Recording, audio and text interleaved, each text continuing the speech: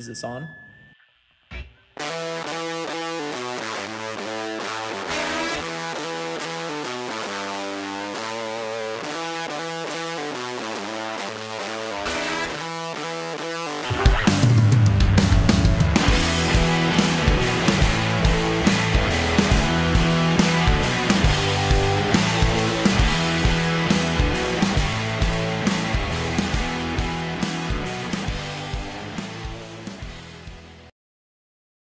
Hello, everyone, and welcome back to the Flyover State Sports Show. We are currently watching the Miami Heat, and we have no idea what to do for this show because sports is essentially over, and none of my co-hosts like baseball that much or basketball that much to talk about it. So, we're coming with you with the Quick Hitter Show, a.k.a. we have no idea what we're doing, so it's a show about nothing. We have Gavin Alexander and Caleb Ubel, Turch and Beads, here today to go over things. Gentlemen, are you excited for our Seinfeld show? Our Seinfeld show. Well, Seinfeld, as described, is a show about nothing. That is true. It's a good show. No, I love Seinfeld. Yeah, Seinfeld's good. I don't like The Office, but it should be up there. Seinfeld is up there. It's just different. Yeah. It's different, right? It's not for everyone.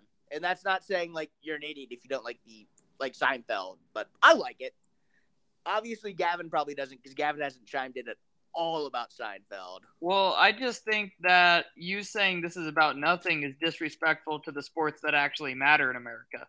But I mean, we can admit that baseball is going on in the NBA, but it's not like those actually pertain to anything important. Well, I mean, I'm the only one here that gives a shit about the NBA, hence why the game's on for me. By the way, go Heat. And then you hate baseball, and I don't follow the Royals enough. So we'll touch on those later. But the Royals are dog shit. The Red Sox are dog shit, and you guys don't give a shit about the NBA. So yeah, I'm currently watching the ticker for the Royals because MLB fucking sucks, but yeah. Well, gentlemen, I think we need to get into the show, but first we got a couple things to go through. First I'm really bad at this, but we actually want people to continue to listen to our stuff and grow our platform. We're trying to sell out, people. To help us sell out, you need to help us by liking the video or the recording, I guess, giving us ratings, giving us comments on what we can do to improve, and just generally sending out the that we exist. And you know what? I have a challenge for all of our listeners. The pay it forward thing.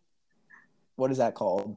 I have no idea. Where you're supposed to be nice to one person. Hopefully that one person will be nice to somebody else. Okay. Pyramid scheme. Yeah, that one. Amway. Anyways. Yeah. Yeah. Every one of our listeners, tell your friend to listen to the Flyover State Sports Show.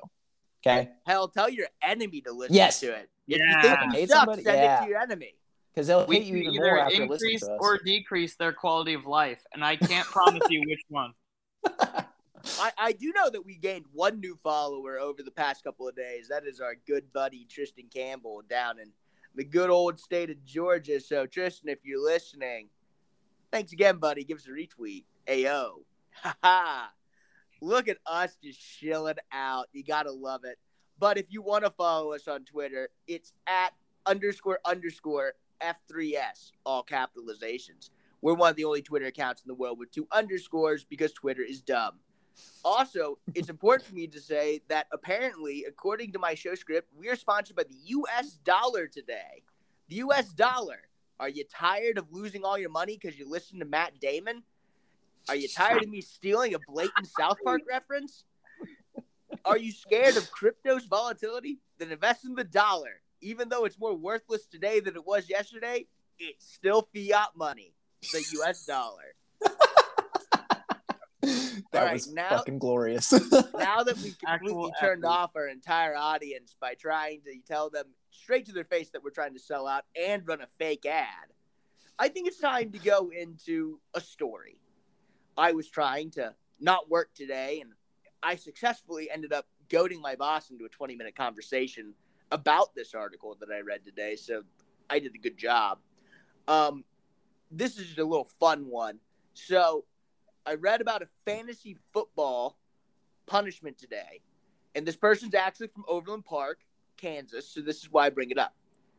He lost his fantasy league, which meant that he had to enter into a U.S. Open qualifier as his punishment for golf.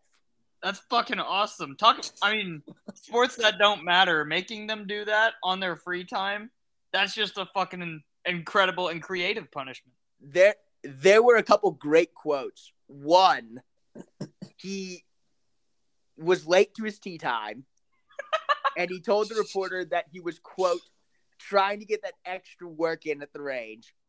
So that made me laugh. This whole article was very funny. I would seek it out if you could. It's not very long. It took me like 5 minutes to read. There was another point where he said, the walking really got to me. I'm more of a cart guy myself. I empathize with that a lot as someone who has walked and ridden a cart. And I think the coup de grace was he finally made a couple pars down the stretch, and he said, it's a shame this wasn't a 2-round qualifier. The field might have been in trouble. He shot 40 over par on the 18 holes. So I can't remember this guy's name. I think his last name was like Eckert or something. He was our age. He was like 26. So shout out to you, my man. I can't say that I would shoot any better than you because I stink at golf, and I know my cohorts probably stink at golf. But good on you. Yep, no, way to follow through with the punishment. We're proud of you. At least it wasn't hot as sin. Unless it was on Monday. If it was on Monday, I feel bad for that guy. Poor bastard. Monday was gross. Monday was like 90 degrees. Today was gross. Dude, this whole week's going to be gross. Yeah. Yeah. Shit. Welcome to fucking Kansas. But, holy shit, going from good story to great story.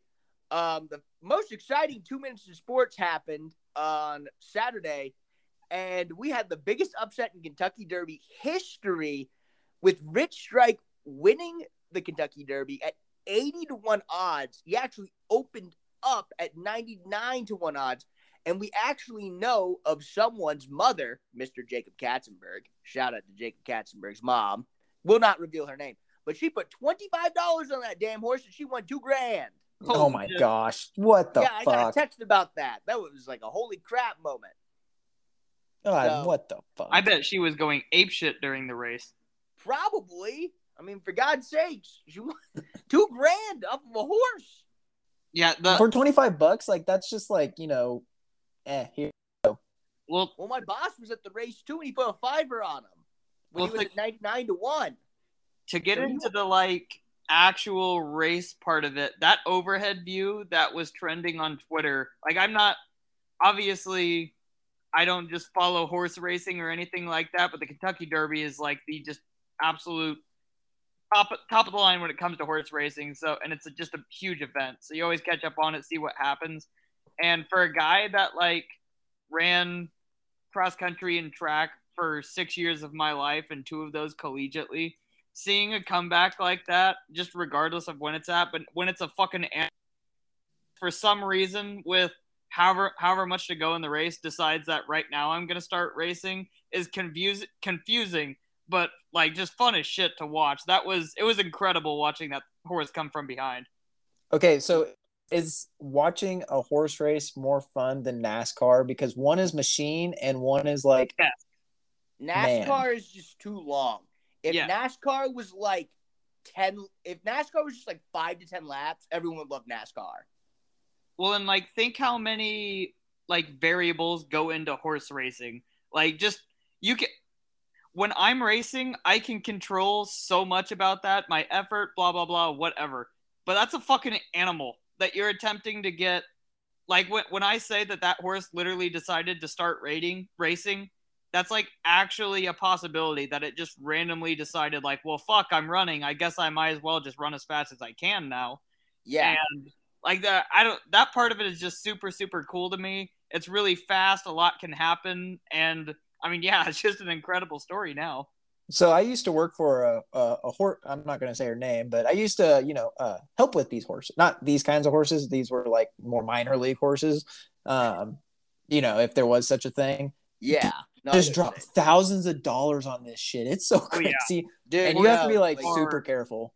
Well, what was it? They said it. You could have bought this horse for like, what is it, like $300,000 or something like that. Or it was some like obscene amount, but like super low relative to like what you can buy. Like, do you guys remember Big Brown at all? Like that horse from like 08, 09 or something like that?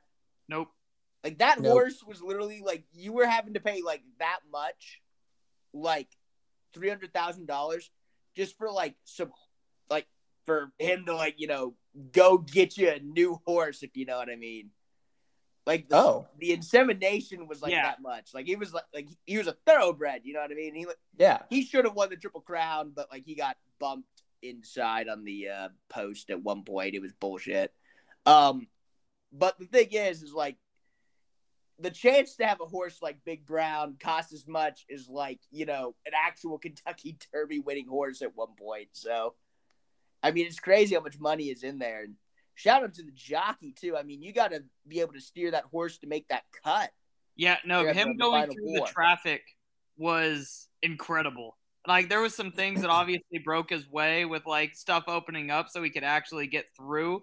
But I guess he got himself into position for that. And then when the, alleyway opened, the horse was able to take full advantage and just completely opened up.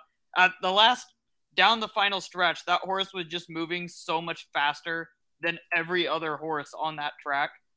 Absolutely. Yeah, incredible. It was, like I said, just fun, super fun to watch. And I mean, like, the last thing of it is like, that's just such an unbelievable upset. I think I like looked at something like for comparison's sake or whatever, like for 80-1 odds, and like a comparison would be like Baker Mayfield winning like MVP this year or something like that.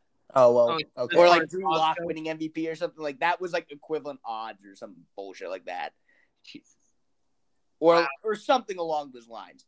But it's such a great story, and I mean, we'll see him at the Belmont. We'll see. I mean, that horse had only won like one race out of 6 before the Kentucky, so I mean, I guess we'll see if he can win his 3rd race, at the Belmont. So I don't know. Great story. And even another great story. I shouldn't even call it a great story. It's just a story. We haven't talked about any college basketball here in a minute because there's nothing really to talk about. But I guess, we got to talk a little bit about K-State. I mean, they lost Nigel Pack, and he went to Miami for a crap ton of money and a car. We're not salty at all about that. Nope. But K-State has gotten some transfers in. I believe they have 4 guys in. The center out of LSU, the guard out of Mississippi State, the Finister, the guy who came out of high school, and then Tomlin, the JUCO guy. So we got some stuff building in the Little Apple. What say you, folks? They missed out on that recruit from Detroit. What was his name? Everyone missed out on that recruit from Detroit. I know. Yeah, that one. I mean, I'm sure we weren't really for that. I'm sure. No, I think everything that I saw was it came down to Detroit and BYU. Yeah. So that's a little. It's kind of an ego blow.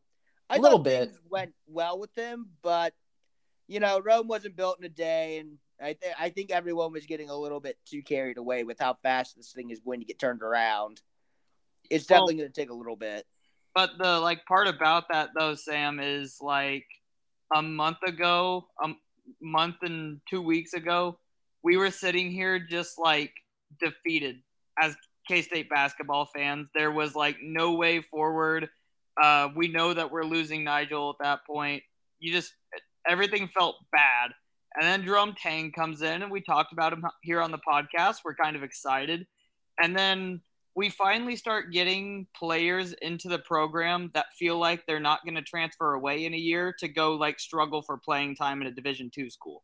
Like we're actually getting players that belong in Division I basketball for a change because the majority bottom 3/4 of our roster, I can't say the same thing about that over the past couple of years. And that just feels, I don't know how much in the right direction we're going or how far, but just generally being steered back in the right direction is a good feeling. No, I get that. And I mean, it's like I said, Rome wasn't built in a day. And I mean, it would have been really nice to get, I believe Antoine Davis, I think is how you pronounce his first name. Yep. I think it was, I don't know if it was spelled weird or if I can't spell. Getting him would have been nice, but I think at the end of the day, and this is just, me coping and everything after not getting him, it's one of those things where if you look at his percentages, like, he scores a lot of points. He's not, super efficient. It's kind of like the guard from Texas that transferred to Minnesota last year. God, I can't remember his name. He wore number 2. I remember his number, but not the name. You're going to have to help me out on that one, Beans, because that's going to bother me. What team? Texas, more like number 2. I can't remember his name. He transferred from Minnesota. Yeah. But, he was, inefficient at Minnesota, and, he's good, but, he's just inefficient. And Antoine Davis was probably going to be good but inefficient, which was probably going to make people mad, honestly. Yeah. And let's, honestly, though, we never even, as far as, because he was still a highly regarded transfer, and the other guys we've been bringing in are fairly highly regarded, but it's much more highly regarded than what has previously been brought in here. And that's a change that feels so fucking nice because I'm tired of players transferring away because they're mad of what's been going on here and then just not getting playing time at Division II schools. That just feels like such a slap in the face to where our program is to myself. I get that. Isn't or not Baylor players in the transfer portal that Tang Max Meyer is in the transfer portal. I did see that. His name is Matthew Meyer. I think he's all right. I mean, I would like him. Yeah, but a 6'9", small forward. Again, we have 9 players on our roster right now. But I don't know. I wouldn't necessarily anticipate any of that. Everyone's in the transfer portal right now. It's if you're not in the transfer portal, I mean, to this point, it just feels like guys are entering the transfer portal in order to get more money out of their schools for NIL, which sure. Yes. Oh my gosh! Did you see? Was it Lane Kiffin offering Lamborghinis or whatever the fuck it was? No, I didn't see that. He's posting pictures with college students, recruits, high school recruits, next to Lamborghinis, and I don't know if they get that, but do they? They probably get a. I bet you they have a freshman NIL program through some car dealership. I bet. Yeah, K-State just started one too. I mean, you have to. I mean, K-State's kind of a little what do you say? 2 weeks or 3 weeks too late on this kind of boat. LSU's already started this NIL stuff. USC already started. K-State's just now. Never, I guess. Yeah. Yeah, there also just isn't enough money around Manhattan in general to compete with a lot of the big market schools, which is really weird to say about college programs. And I hate to say it about college programs because I'm graduating with a degree that's going to help me find a job. But regardless, I guess it's funny that the education means nothing here. Yeah, I mean, we already kind of knew it did mean nothing. I guess... Sure, but now I guess for a group of people that, in my opinion, really needed it, it feels really weird to just make it harder for them to get it, essentially, or you're helping them less. What kind of credits transfer? I've thought about. Oh that. God, don't even get me started. Oh my gosh, that is a nightmare. It's so bad.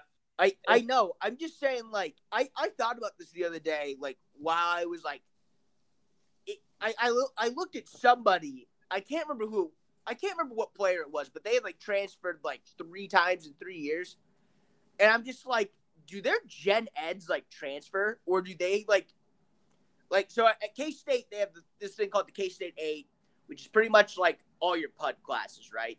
Yeah. Right. You just go and take PUD classes for like 4 years and then Okay, leave? Sam, Or, like, they aren't there to school. Huh? They're not there to school. Dude, I know they're not there to school. But Like, well, I guess what we're I what we're saying completely is understand that they're not there to play school, or a lot of like, I shouldn't say not all of them. That's not fair to like some of the guys who actually are. Yeah, it's not fair to the 1%. Okay. yeah. But like what I'm saying is, if you transfer like 3 times, like what kind of credit transfer do you actually get? You know what I mean? The way it would work is your prereqs, your K-State 8, all of that stuff would transfer. You just would never ever be able to complete basically your last 2 years of a bachelor's Well, degree. when you go from university, usually, like a business degree, it's pretty common across university to have the same criteria and everything. So I know, but not everyone like accepts everybody's stuff. You know what I mean? Yeah, once you start getting into your major, like Well, just your major electives, so classes, they just roll those into electives. mm-hmm. So I But don't know. again, that gets you It's no just one of closer those to a actual major at the end of it. You just have a bunch of electives that go towards nothing. I don't know. I have a college degree and I still don't know what the fuck I'm doing. So Oh, dude, retweet. I have a college degree working in the field that I went to my college degree for, and I still don't know what I'm doing half the time. So apparently I needed another year of school. I needed to go 7.5 to, really figure things out.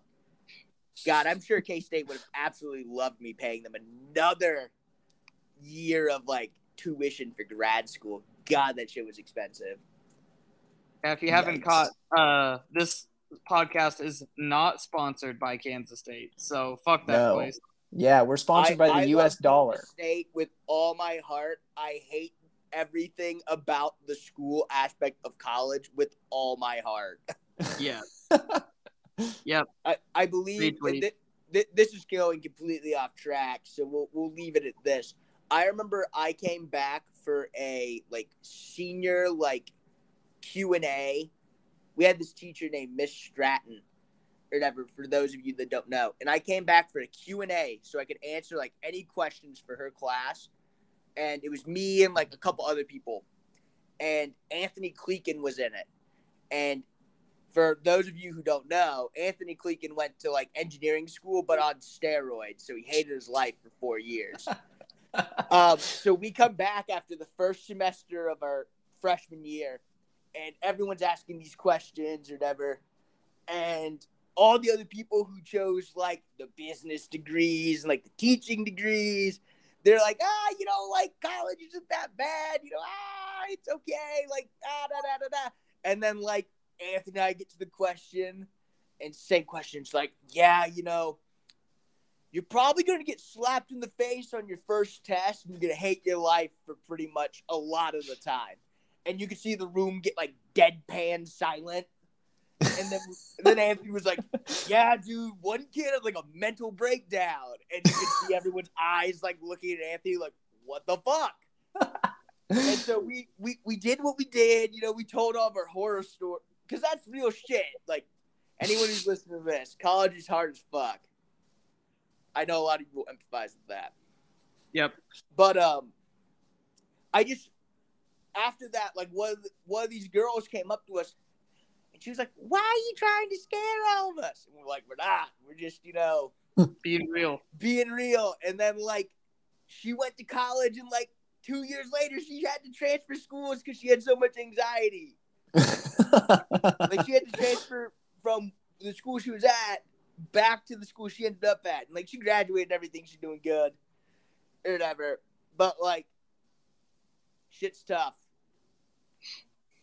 All right, so we need to move off that soapbox real quick. We told you this show was about nothing. Excuse me. If you haven't listened, we put out an episode called The Lounge Hour. That's a new thing we're doing now. Apparently. And we got some blowback feeds. We have some reviews from that podcast from people who have listened to it. Oh, did they actually review it on Apple Podcast or just tell us? No. So I'm I talking about the guys in the fantasy group chat. That were talking shit on us. Oh, okay. You're talking about. I thought you were talking about the phone call I got. Oh, Jesus. So there's more to the story than that meets the eye. So I told the story about how I lost by 0.2 points because the running back score got corrected. I was going into a Monday night game with just didn't want my defense to go negative, so I sat my defense. So that way I didn't go negative, and I still went negative because the running back's points got corrected. It's a beautiful thing. That's tough. That's really tough. I would have done the same exact thing, though, Beans. And it was against him, too. When he called me and told me that, it just, like, sunk me even more into my chair. Well, I tell you what. We won't spend too much time on this because if you haven't listened to it, because we didn't tweet it out because our media manager guy's an asshat. Yeah, what a fucktard. It's me. I'm the media manager guy. All right, I am the media manager. I am, which makes me look like an idiot. All those bullshit tweets, yeah, those are me. That's me. Sorry about it. But what were some of the highlights that we had from our fantasy group chat? Pretty much, dude who took James Cook 6, Jimmy, pissed. Hated us. Yeah. Fucking mad. Like, fuck you guys. I don't even need to explain myself. James Cook is just going to be good, and he's going to beat you guys, and you guys are going to be pissed. James Cook's going to average 15 a week, and then we're going to sit back and just, I said that on the episode. I said, I know what's going to happen. He's going to drop 30 on me in the fucking playoffs and beat me, and I'm going to be wrong, but apparently no, this will be the year Devin Singletary will go off. I mean, Jimmy Probably. was like that's who I would take out of that backfield. I don't know who else is back there. Zach bum trash ass Moss and Duke Johnson. What if Duke Johnson just beats out James Cook? I mean, there hasn't been a fantasy relevant full season running back in Buffalo since Josh Allen has been the starting quarterback, and I don't expect that to change. But regardless, so we also got some blowback from the Sharknado, apparently telling us Shark was angry. He was pissed because you made fun of his draft. Yeah, the funny thing was he was. Yeah, you. Oh yeah, I did make fun of his draft. But like he was pissed, but then like also confused because we were mad at his draft because he drafted it backwards. But then he was like, I drafted good players. We were like, we didn't say you didn't draft good players. You just took them backwards. The funny thing is he was pissed at you because he was like, oh, dude, for like the first 4 picks or the first like 3-4 picks, this guy Beans was like, dude, this guy fucking reached like a motherfucker. But then like for the last 4, he was like, wow, that's a really good pick. That's a fucking steal. And in my head, I'm just like, yeah, no shit, it's a steal. You fucking reached on the other 4 and you had all the picks. You pushed them down the board. If you would have switched them, they all would have been perfectly good value. Oh, that's great. Oh, it was great. We were very happy that those dudes could listen in and hear us ripping apart their teams, and I fully expect them to everything that I said in that episode to be wrong. So, what about the 2 that didn't draft? What did they have to say? Not much. They didn't give a shit. They didn't give a shit. I think one of them was actually just like mocking the fact that we had a podcast, which good on him. I would do the same thing. I mock it too. Yep. We are pretty stupid. And we do produce pretty low quality content. But it's okay because people that we're up against, especially in today's spring and summer where there's nothing to talk about, we get different stories like Ryan Tannehill not being a mentor to his backup quarterback. Can you believe it? Is Ryan Tannehill racist? Is Ryan Tannehill mentally stable? These are the questions you have to ask now. Hey, where is Ryan Tannehill from, Beans? Google that for me real quick. I got you. So I've been a Tannehill defender on this podcast. Oh, go for it, Beans. Go for it. All Where's right. he from? Hometown? I need like hometown or high school or something. Yeah. Okay. He was born July 27, 1988. I didn't know he was 33. He seems a lot younger than that. Anyways, Lubbock, Texas. Really? He feels a lot older than that. What are you talking about? I definitely thought he was older. But Lubbock, Texas? Yes, Lubbock, Texas. Yeah, he's racist. Oh yeah, there's a decent chance that Ryan Tannehill has some racist bones in his body. That has nothing to do with Ryan Tannehill the person. I'm sure he's a swell man. That is just a byproduct of living in West Texas. Yeah, no, so especially Lubbock. That's the butt crack in Texas. I have a coworker who used to work like in West Texas, and he straight up told me one day, he was like, yeah, there's some places out in West Texas the Civil War never really ended. I was like, oh yeah. It was like, yeah. I was like, all right. So Ryan Tannehill certified maybe on racism. Yeah, I'd give it a solid 3 out of 10. What do you guys think about the comments where they've been taken? And I have feelings on them, but I want to hear what you guys say first. Hold on. I have a comment. Go ahead. He is the third. Ryan Tannehill third? Yep, he's the third. Why is that just disregarded, but Will Fuller is Will Fuller V? Maybe I guess he just doesn't care. Wow. Fuck family. Maybe they're fuck. We'll get to that later. Fucking family. Pause. I don't know. Maybe Ryan Tannehill the first, has some skeletons in his closet. So maybe we weren't too far off on the analysis. God damn it. I don't know. Racist, probably not. Prejudice, we'll see. I don't know. For me, the first thing that's just weird for Ryan Tannehill in this sense is Malik Willis is a 3rd round quarterback, and I don't think I've ever seen anyone be like, "Oh, are you gonna mentor this 3rd round rookie quarterback?" Because no one's ever mentored a 3rd round rookie quarterback. I don't think ever. Okay, yeah. So here's my kind of thoughts on this. I kind of to piggyback off of you heavily. Anyways, Ryan Tannehill was a 1st round quarterback, correct? Mm-hmm. Yep, 8th overall if I remember correctly. Yeah, yep. I think that's correct. Yep. So Ryan Tannehill only has a couple more years in his deal. I don't think a 3rd round quarterback is going to take a supposedly what was a 1st round overall quarterback's position. And doesn't that say something about the Titans where they think that they have solidified their roster to where they could take a quarterback in the 3rd round? If the Chiefs have hit home runs on every draft pick and then the only thing we're looking to do is just solidify our backup quarterback and our punters and our kickers, fuck yeah, let's do it in the 3rd, 4th, and 5th round. So my argument to that, potentially, right? Yeah, the Titans potentially. Theoretically could have had Willis as the number 1 quarterback in the class. They could have had him as a high 2nd round grade, but maybe not necessarily a 1st round grade, if that makes sense. Maybe it's a little bit, and plus, if you're going to trade AJ Brown, you need to go all that stuff. And they didn't have a 2nd because of the trade. So, I mean, if Malik Willis is your number 1 quarterback and you have a high 2nd round grade on him and you have a 3rd round pick, then that makes sense. But that's a lot of ifs. You know what I mean? Okay. I think the most likely outcome is that they just didn't. Malik Willis was being talked about at 2 overall before the draft, which is a whole nother conversation of media just being fucking idiots. But that was the conversation, and they were sitting there in the 3rd round and said, "Look, this just feels like a steal." And maybe he can do some stuff, and we'll just put him in there. But, to get back to the Ryan Tannehill comments, not only have you, look around the NFL. Look at what's happening with Zach Wilson, what's happening with all of these other teams. We got to get our quarterbacks weapons. The idea for the Titans to get their quarterback weapons is to trade away their number 1 receiver, is to build this running game, which is just not helpful to quarterback success in any way.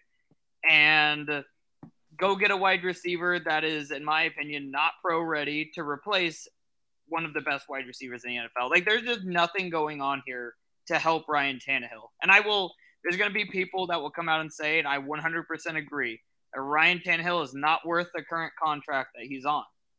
However, he is still one of the most efficient quarterbacks in the NFL, regardless of being on that contract. Where the rest of the money is gone to pay some average pass rushers that they have. There's there's a lot of malpractice going on by the Titans, and a lot of that is going to get dumped on Ryan Tannehill, as it's been the past couple days. And I just kind of wanted to point that out because I don't think it's fair to the guy Ryan Tannehill, who also has had to put up with Adam Gase for however many years of his college career. He had to put up with Adam Gase for like. Dude's been through the fucking ringer. Two or 3 years, I think, and it was Joe Philbin before that. Yeah, just talk about a quarterback that has had absolutely no help in his NFL career and is still like regarded as a pretty good starting quarterback. Imagine a world where he was like actually given weapons and a scheme that like allowed him to put up counting stats. Yeah. Like, this just to me feels like Jalen Hurts again, right? Yeah. It kind of just feels like Tennessee's going to scuffle, and then like Ryan Tannehill, they're just going to give Malik Willis like a look or something, and then we'll see what happens. But they have no weapons for Ryan Tannehill. What's going to happen is Ryan Tannehill's just like not going to be able to rely on Treylon Burks and the weapons they have there. They'll put Malik Willis in there because he's like able to rely on his legs and able to create much more, and that's going to be like fine, and it'll work better for them for a while. But it's not something that you're going to be able to win playoff games with, which is what the Titans, as last time I checked, wanted to do. So I'm not really sure what they're trying to accomplish right now. So, okay. This is kind of in my head with this right now, right? And, like, this is like a sickos thing, right? Mm-hmm. Like, if you had Malik Willis with Derrick Henry and then, like, used Treylon Burks like Deebo Samuel got used, that does sound super fun. Oh, no, it'd be fun as hell to watch, but we've still never seen an offense set up in any way around a rushing quarterback able to, like, sustainably win playoff games. Yeah, but it's not my team, so I want to see it. Oh, yeah, fun to watch. I do want to see it. Like, I'm interested. I want to see this happen. Yeah, no, fun to watch. I completely agree with you. But Ryan Tannehill, I also just like the verbiage he used that was like ran away with, where it is like 100% actually not his job. His job is to play quarterback for the Tennessee Titans. His job is to go win games for the Tennessee Titans. Yeah, it is actually factually not his job. If they want someone to like be on roster to actually teach Malik Willis what to do, they should go get like Ryan Fitzpatrick. Because like, I know Ryan Fitzpatrick does like a bunch of dumb shit, but he is like from Harvard.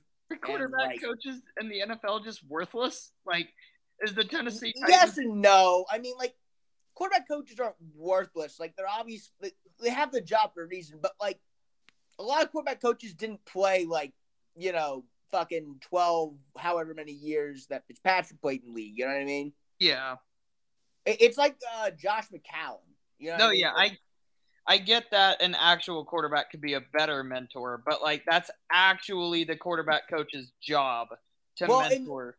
I guess too, like the quarterback coach isn't going to be like the rookie quarterback's like best friend or anything. You know what I mean? Like he's not going out and like making sure he's not being a jackass. Like Ryan Fitzpatrick might actually be able to do that. You know what I mean? Yeah. I think Ryan Tannehill shouldn't have to concern himself about teaching. Like if Malik Willis asks him something, he should like, you know, be helpful. Like he shouldn't be an ass about it, but he shouldn't be like, all right, Malik, it's time for you like 8:30, you know, lesson plan, whatever. Like, yeah, and if he is, great for Ryan Tannehill. But if the Titans are drafting Malik Willis and saying, oh, great, we can have Ryan Tannehill teach him and then Malik Willis start week 1, like that's just like not what's supposed to happen, right? This whole thing is completely different if the Titans are mid as shit. Like if they're like 8-9 or 9-8. That team finished first in the AFC last year. Like they have title aspirations. Like, yep. You can't be distracting Ryan Tannehill with having to babysit a rookie quarterback. Just bring in an older third dude who's like a model pro. No, and speaking of babysitting, why don't we talk about what Tom Brady is never going to be doing? Yes, sir. Tom Brady signed he hasn't even signed the contract yet, technically. Tom Brady's agreed to, in principle, or signed or done whatever, a 10-year, $375 million contract to call games for Fox Sports when he decides to retire, whenever that could be, whether it's next year or 20 years from now. Have you ever seen someone relapse as hard as Tom Brady from being a dad? No. Like, seriously, there are like drunken dads out there that like wake up and leave the house that like put less effort into being a dad than Tom Brady. There are dads who went out to go get the milk and like have spent more time with their kids. Like Tom Brady like went out to get the milk and get a pack of cigarettes at this point. Like Jesus fucking, this dude does not want to be around his family on a consistent basis. Like he was the family. He played the Brady Bunch for just a minute, and that was it. He literally returned from being a dad and said, "Fuck this! I think I'm gonna play till I'm 50 again. And just in case I don't, I want a backup plan in case I can't play, so I can still stay around football instead of going home." Gosh, could he coach? Coaching takes up a lot of time. I mean, he seems desperate enough to not go home. He'd just take whatever. He'd be a janitor at the stadiums if he had to.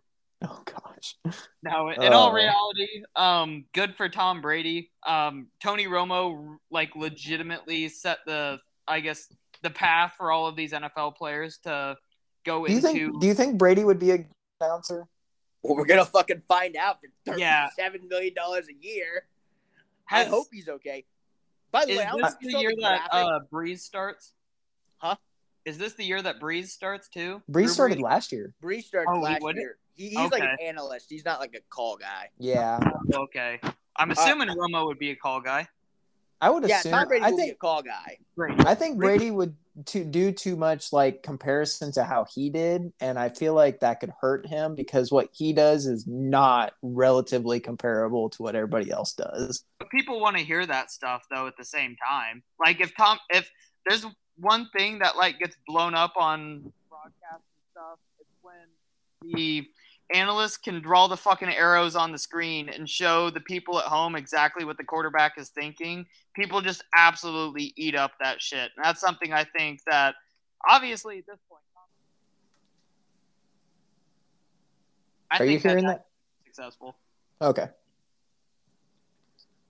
Yeah, I don't know, man. Did he cut out there for a minute? I mean, faded, but like we shall continue. The show continues. Yeah. Yeah, Tom Brady will be fine in this role. He's going to be making like twice as much as Tony Romo too, which is hilarious. Is Romo gonna do a lockout? Dude, Romo's gonna get a fat ass contract extension whenever he can. God, we go from like players getting contracts to now like the analysis are just as important as the players. Could you imagine if referees got paid? No, stop. You shut your fucking mouth. Yeah, I know. That's a crazy concept there. Sorry. You shut your dirty mouth. All right. Well, you two go talk about Justin Ross real quick. I need to call my grandmother because she just called me. Perfect. So I'll come back in a bit. In the meantime, Justin Ross, go. Yeah. So I guess let's address first, Beans, why you just attacked Justin Ross here and not like the Chiefs wide receiver core or Chiefs rookies. So what's special about Justin Ross to you here? Okay, so I mean, we could talk about the Chiefs wide receiving core and like the overhaul that has completely taken place. Mm-hmm. You know, no longer having Tyreek Hill. We've really cut a lot of, I would say not trimming fat, but like we're trimming fat. We're trimming fat. I mean, we didn't bring back DeMarcus Robinson. We didn't bring back Byron Pringle. And Byron Pringle's already got in legal trouble up in Chicago. So that's a whole story itself. That's crazy. But, see what happens when Andy Reid isn't watching these guys for a week? Yeah, no, literally we get this roster full of people with character issues and they like leave our like utopia for like 3 days and all of a sudden I don't even know what it was. I think it was just a reckless driving incident. Yeah, I think he was just like doing donuts in a parking lot, which who hasn't? Yeah. But anyways, the Justin Ross deal, I mean, I feel like this is progressively one of the better, call it a draft pick. This is one of the better picks, in my opinion, because how we talked about how Malik Willis was a first round, mocked at 2. Yeah. Justin Ross at one point was mocked in could have been a top 10 pick, and Yep. we got him as a free agent. And I hope his health is up to par. I don't want him, no back injuries, no breaking of the spine or anything. Play a football. You never wish that upon people, but God bless it if he lights up. This is amazing. So I agree with everything you said, except the part where his injury isn't to the where he's gonna get. Obviously, there's a chance when you're playing football, freak shit happens. Anybody can get hurt on any play, but it's not like he's gonna get hit in a specific way and his spine's gonna split in two or he's gonna be paralyzed any more than any other players. He has been medically cleared to because that he played this last year because that's not a possibility. And I want just our listeners to hear, Brett Veach made the comment. He was like, we are paired with KU Med, which is a really highly touted medical school, supposedly. I don't know. Anyways, and said, we have a team of doctors that give us the medicals on these players. And if they say he's okay, we go after him. If they say there's something wrong with him, I don't ask questions. We don't go after him. Even Veach doesn't continue to push the narrative after that. So here's the part where the hype on Justin Ross, because it's already started to build in rookie camp. And there's a reason for that. But at the same time, if the Chiefs believed that his medicals were good enough that he could return to what he was before, he wouldn't have been a UDFA. They would have picked him in before the draft ended. They would have picked him in the 5th round, the 6th round, whatever. He's purely we know he can still play football because he did that last year. There's no way right now to tell. And in fact, it's looking like because of how he was last year that he will never return to that freshman year form that made Justin Ross look like a number 1 overall pick. And I know that sucks and everything to say, but the reality of this is that this guy's up against the wall in terms of continuing his football career. That's such a terrible injury, and it's such bad luck for a guy that was so talented. Yeah, but my thing is Demarcus Robinson would say played probably 15 to 20 snaps a game, maybe if that. Mm-hmm. If you get and think of the production we had with Demarcus Robinson, fairly minimal, correct? He was a good blocker. If we can get the production of 15 to 20 snaps a game, that's a safe production for Justin Ross with a hurt back or whatever, or a history of a hurt back. I feel like his production is more than Demarcus Robinson, who was a wide receiver 3 or 4 last year. I guess the injured version, because Justin Ross was still hurt last year. He had a different injury, hurt his foot, something like that. Yeah. Mm-hmm. Was supposedly healthy enough to run at their pro day, and it was not good. Just I've never seen Justin Ross since he's returned to football show me that he's an NFL athlete. I agree. He's and that's the part where I understand don't hear what I'm not saying. This is an incredible bet for the Chiefs to make. Play the guy you want to bring in, and you take a look at him and see, can we get there? That's an absolutely outstanding bet for you to make. I'm just trying to speak realistically here. You should expect. There are some realistic standards we got to set. He was a free agent sign, like you said, he is a free agent signing. But if this falls, you can cut him, let him go. He'll probably never get picked up. Yeah, and it's also the cool thing about him, or not cool. Sorry. The interesting thing is, since that is what we're talking about, where he's either healthy enough to return to what he was or he's not, right? If this dude makes the roster, if this dude can prove that he's at least improving or is already up to the NFL speed caliber of an NFL receiver, whatever, that's very, very, very promising because, like I said, I've never seen that he's an NFL athlete. He's never showcased that in his film last year and his testing. But if he can make the roster, if he can show the Chiefs that there's actually a significant chance that he returns to what he formerly was, this is a black and white deal to me, especially when you're talking about a fucking spinal injury, right? Yeah. He's either good or he's not. If he starts showing signs that he can That's so fucking encouraging because I don't see this being a situation where there's much gray area in between. Yeah. He either is healthy and able to return, or he's just not. And that's So let me read off the wide receiver room real quick. okay. And Well, before you do, Beans, I do have one what? question. Oh, hey, you're back. I've been back for a while. It was the call was actually from my mother. My cousin just graduated, so I had to stream into the live stream there for a minute. Ah, nice. See old boy graduate, and congratulations, Will. How long did we sign Justin Ross for, like, on this contract? What's that? How long was Justin Ross's deal? I believe it's just I think it's just a free agent deal where you sign up for a year and you can keep you have him. Oh, so like Byron Pringle's deal. Yeah, like you have control of him up to 3 years. Okay. So 2025 he becomes a restricted free agent, which we still kind of have control of him. We have first rights to him, but yeah, we have control of him for 3 seasons. And if he can just be in Kill Harry, that would be nice.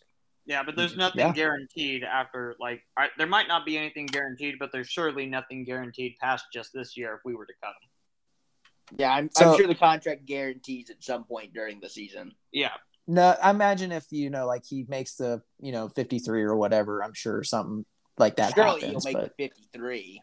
Well, all right. So let's read the wide receiver room real quick and say yes or no if they make the 53. Okay. Yep. All right. Marquez Valdes-Scantling. Well, yeah. Mecole Hardman. Yeah. Juju. Oh, whoa. What's that? If Justin Ross is actually healthy and, like, showing the Chiefs that he can return, I could see him making the roster over Mecole. Dude, could you imagine that room with 6 foot what Valdes-Scantling is and Juju? Well, like, we already have – there's legitimately 3 players ahead of Mecole Hardman that are better than him at his job, and that's the only job he's capable of doing. They're freakishly taller too. I would like to read off the rest of the room before. Yeah. Okay. All right. Okay. So I would imagine maybe carry for me 6, right? Okay. Most teams carry about 6 wideouts. 6. Yeah, probably 6. Max 7. Chiefs like to sprinkle in that 7. Last year they went with a 4th tight end. That was Jody Fortinson. All right, how about you just read? How about you read off all the room and then we can decide. Okay. Like the locks in the bubble.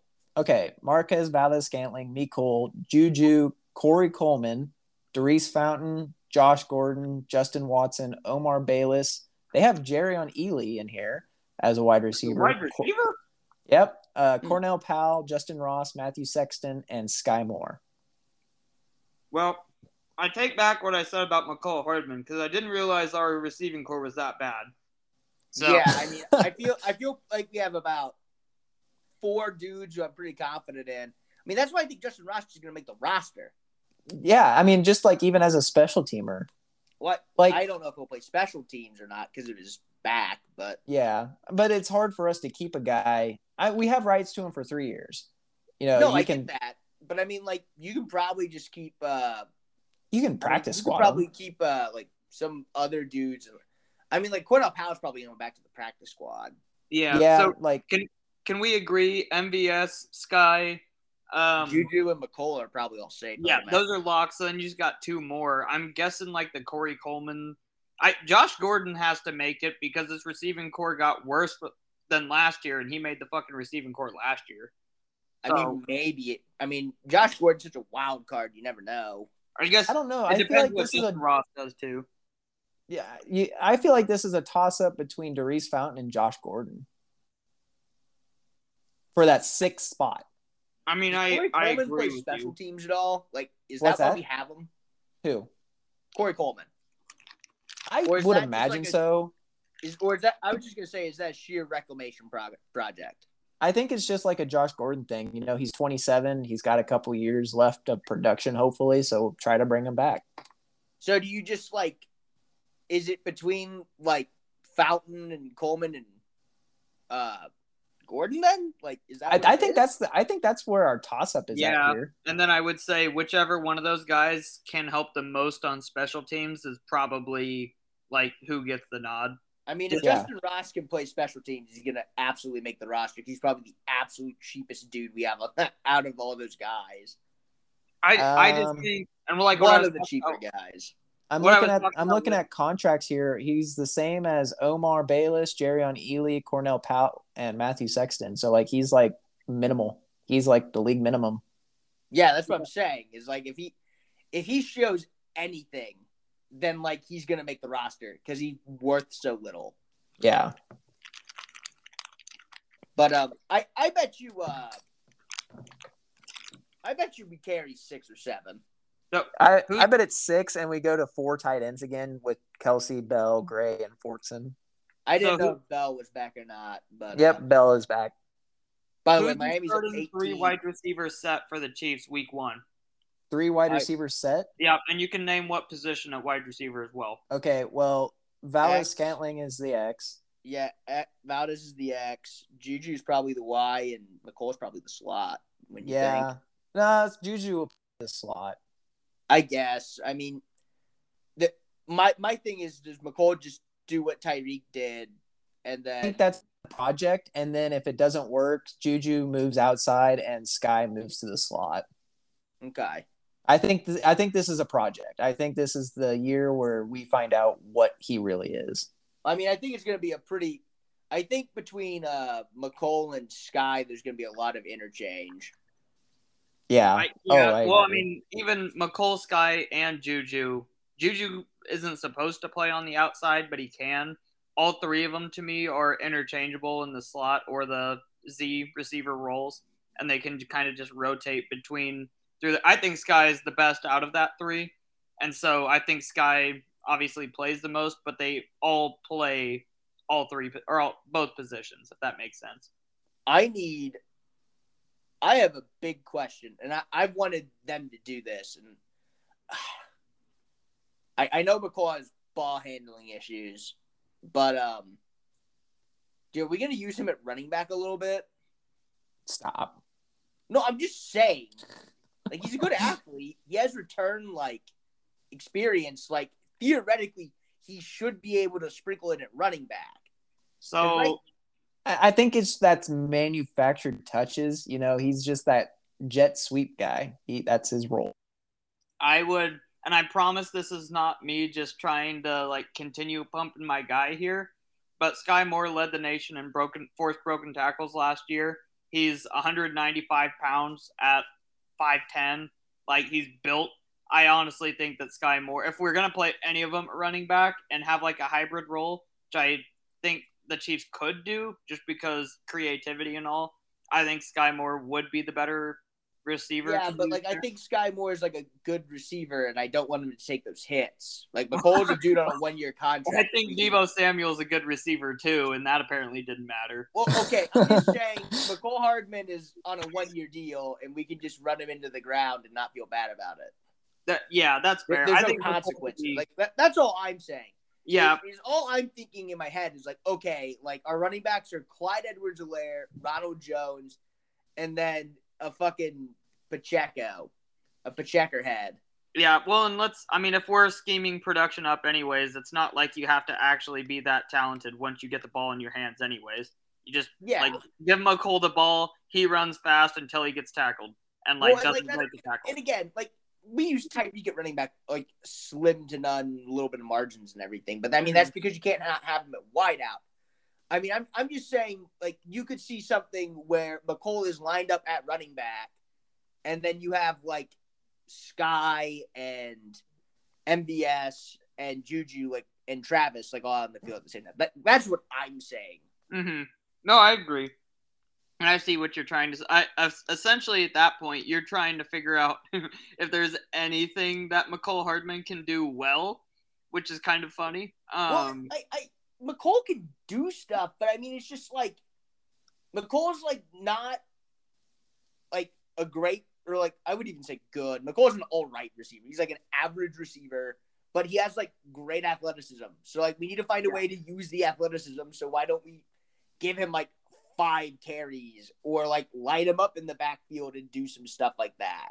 He is that one receiver where I just talk shit on all the time, which I'm sorry, I shouldn't be that way, but I am. The person of McColl Hardman, I am sorry. And I'm just that way. I just have strong emotions about him because everybody supports him for someone just, I when I think of Mikkel, I think of drop punts. I think of fumbling and all that shit. I see what he's done in the past. And then I'll talk shit on him. And then the next week he'll like break a touchdown for 30 yards. And I'm like, well, fuck, there goes that out the window.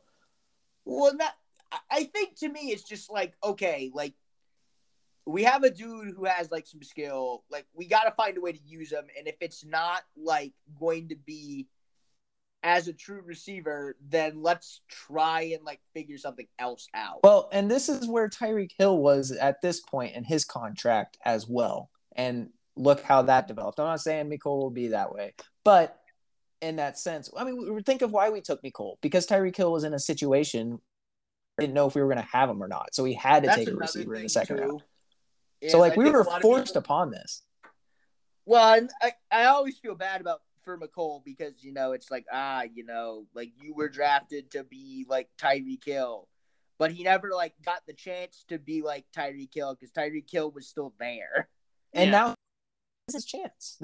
So he is going to be that Tyreek Hill role. Like he is getting thrown into it. And if it doesn't work out, Sky Moore, you are now that guy. Yeah. And I mean, for clarification, Sky Moore no one's going to be 1-for-1 exactly like Tyreek was. Sky Moore just needs to go be the best Sky Moore he can be, and Mecole just needs to go be the best Mecole he can be. Yeah, no, that's a good point. Yeah. So I mean, we still got the paddy wagon, so we still have some stuff to do. But I think we talked about the offensive side of the ball, and Beans, I'm assuming you're the one who wrote this in about Melvin Ingram on the defensive side of the ball. I have no idea what this is. I haven't heard any news about it. So you're going to have to take the lead, and I'm going to watch the basketball game while you do so. Okay, so the Chiefs placed a seldomly used free agent tender on Melvin Ingram. It's called the May 5 tender. So basically what this means is if Melvin Ingram remains unsigned past that he can sign with the Chiefs for the 2022 season for a 1-year deal for $4.4 million. That's pretty cheap for Melvin Ingram. For Melvin Ingram, I agree. And if Ingram signs to another team during that period, he'll still count towards the compensatory formula for the Chiefs. Oh, kick ass! So nice. That's a go Veach. Like that's a round of applause for that. Just knowing that that's there and that's hardly. Guess who the last team was to use this on? Us. No, it was actually the Baltimore Ravens on Justin Houston. That's who I was actually going to guess, the Ravens. So shout out to Veach for that. Good organizations doing good things. Why have we? I guess does Melvin Ingram just like not want to sign yet, or Melvin Ingram does this thing and he's done it twice now theoretically, where he waits till the very last minute, and this basically puts the ball in his court and say, "Hey, fucker, make a decision." We see it running back a lot where they'll like wait until mid-season when a player gets hurt, and then all of a sudden there's an increased demand so they can get more money. Yeah, I mean that's what it is. Like now we're past the draft and people are going to be asking. This is putting the ball in Ingram's court to re-sign, and if he doesn't sign with and also with this, if a team makes an offer, like the Chiefs have that chance to counter offer. So okay, good, because yeah, I mean from a Chiefs perspective, we bring in a first-round edge rusher. I can't remember his fucking name. We bring in George Karlaftis. Yeah, Karlaftis. We bring in Leo Chanel as well. Like having a guy that's a veteran like Melvin Ingram is just generally helpful for a lot of the same stuff as we were talking about with Ryan Tannehill. And then like you also just don't have to rely on the rookies to begin with, which is helpful. They can step in whenever they're ready, or you can have a Melvin Ingram just in case they're never ready, right? So like having Melvin Ingram on the Chiefs is making the Chiefs better. So I'm happy that we're at least taking steps in that direction. Yeah, especially cheap. And so my question is, what position on defense are you most worried about? Secondary. Always secondary. I mean, it's definitely linebackers because we have two good linebackers and a hope and a prayer. But it's secondary because it's always been secondary because Orlando Scandrick scarred me for life. So I said defensive front. I mean, think about this for a second. We don't have Ingram yet. Like we don't have him now. Yeah, we got Karlaftis. That's great. We have Frank Clark or the skeleton of Frank Clark. But think about the interior defensive line and what happens if Chris Jones goes down. So I understand. That becomes a scary situation for everybody. There's two parts of this for me. The first one is just like generally it's easy. The hit rate on drafting edge defenders is higher than corners. And so like the chances that we get a productive player out of Karlaftis is good in terms of draft picks. And it's not, and I'm sorry, like we're not going to replace Chris Jones if Chris Jones goes down, but the gap between Chris Jones to somebody else who's just going to stand there and occupy bodies on the defensive line, it's just a generally less. It doesn't get paid as much because it's viewed as not a important position, right? Well, I mean, if you don't have a Chris Jones there. The reason Chris Jones is held in such high regard is because, like in a minimal sense, it's because of how many passes he deflects. I mean, that's kind of a small part of it, but it's because he can rush the passer from the DT spot. Right. But like our pass rush already stinks. So like how much worse can it actually get if we just put in a big body? You know what I mean? Right. That's kind of what so if we get anything from our edge rushers, it's going to be more than we had last year. And I'm just more concerned about having an entirely new secondary. Even if they're supposed to be, or they're better on paper, just generally getting all new because I mean, isn't our entire secondary going to be new going into next year, assuming we start both the rookie safety and we start the fucking defensive safety. I forget his name that we signed. Lonnie Johnson, Justin Reed, the one we traded for. Justin Reed, there you go. Yeah. I mean, Justin the only Reed. person who would be returning would be what's his nuts, L'Jarius Sneed. Yeah, so that concerns me a whole, especially early in the season. A whole lot more. Communication is going to be interesting to see how they communicate. Right, because we give a lot of credit to the Honey Badger for setting up the communication and all that. And what was this defense's biggest issue for the first half of the season last year? Communication. Yeah. So let's that. I would also say though, Beans, just from a general sense, not even the Chiefs. I'm just concerned about secondary play. So keep that in mind too. No, Again, Orlando Scandrick, Steven Nelson, and pink-haired Jardavius Ward scarred me for life. Yeah, no, those were the dark days of secondary. Well, I mean, while we're hitting on that the secondary though, I think it's important to bring up that the Giants did finally release James Bradbury. He finally fought his way out of there.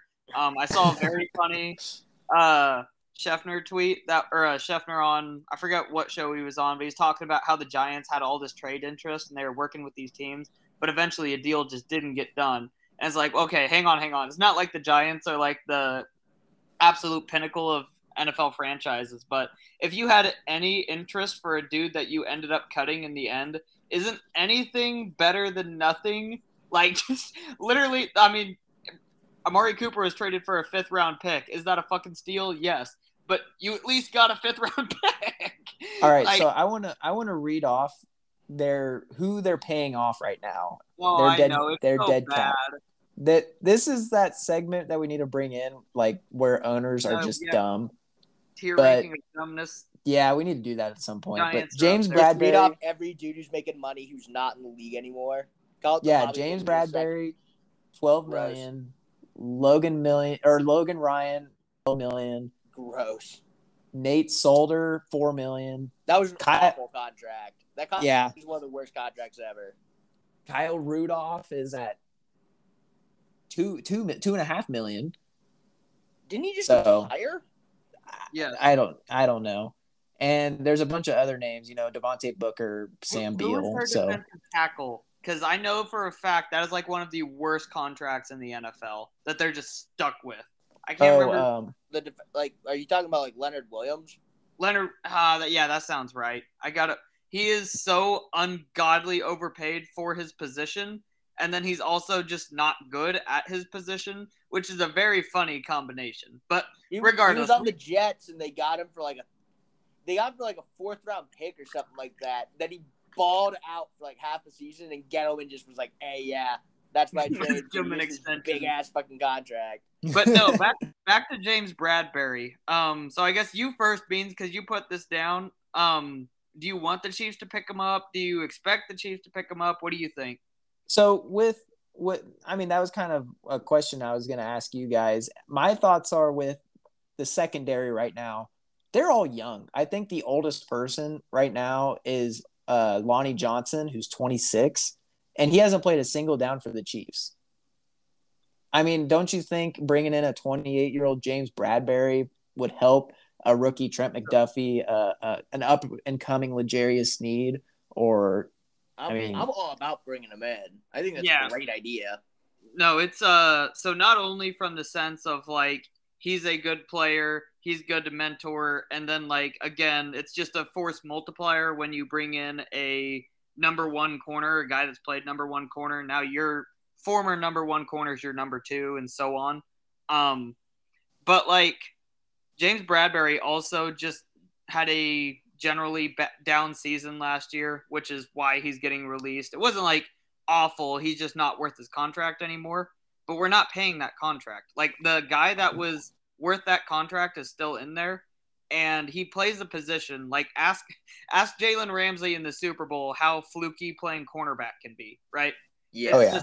It's a position that you at your highest end, you can still just get fucked over and like lose out, right? So again, having a guy that can be a number one corner in the NFL on your roster is great, and James Bradberry can be that, and I think that would help out our young, as you said, young secondary so fucking much. I don't care what we'd have to pay him to, because we just signed him to like a year or two deal, and yeah, I mean, just bring him in for a year, and if he sucks, then move on. Yep. Like that's the thing.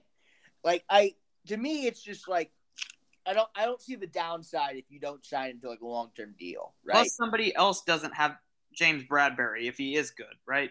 Like, yes. So Buffalo isn't walking in here and saying, "Oh, we'll just add James Bradberry, and then we'll have James Bradberry and fucking Tre'Davious White on the same roster." Oh God, that would be scary. Yeah, like there's so much good about bringing him.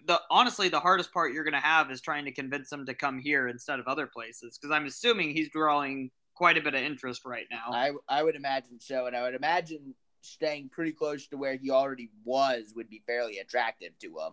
I don't know. I'd want to get as far away from the Giants as I could. I mean, it depends. I mean, if he likes living in New York, or his family likes living like in New York, then like New York, and see your family like. Oh, there it is. You know what I mean? It'd be easier if that makes sense. Yeah. Okay, so I'm gonna make a comment here, and I'm going to probably get a lot of backlash for this. I can't believe you said that. I think the Chiefs secondary is better than what it was for the past two seasons. I think that's a pretty freezing cold take there, Beans. I don't think that's a hot take at all. I mean, our secondary was so bad over the last couple of years. It's like I think okay by the end of last, or like it wasn't the middle end of the regular season until we played the Bengals. Once we played the Bengals, shit hit the fan. But until then, shit was going pretty all right. But I'm talking about the room we have now, like without Tyrann Mathieu, without L'Jarius Sneed, or not L'Jarius, but Charvarius Ward, like not having Dirty Dan.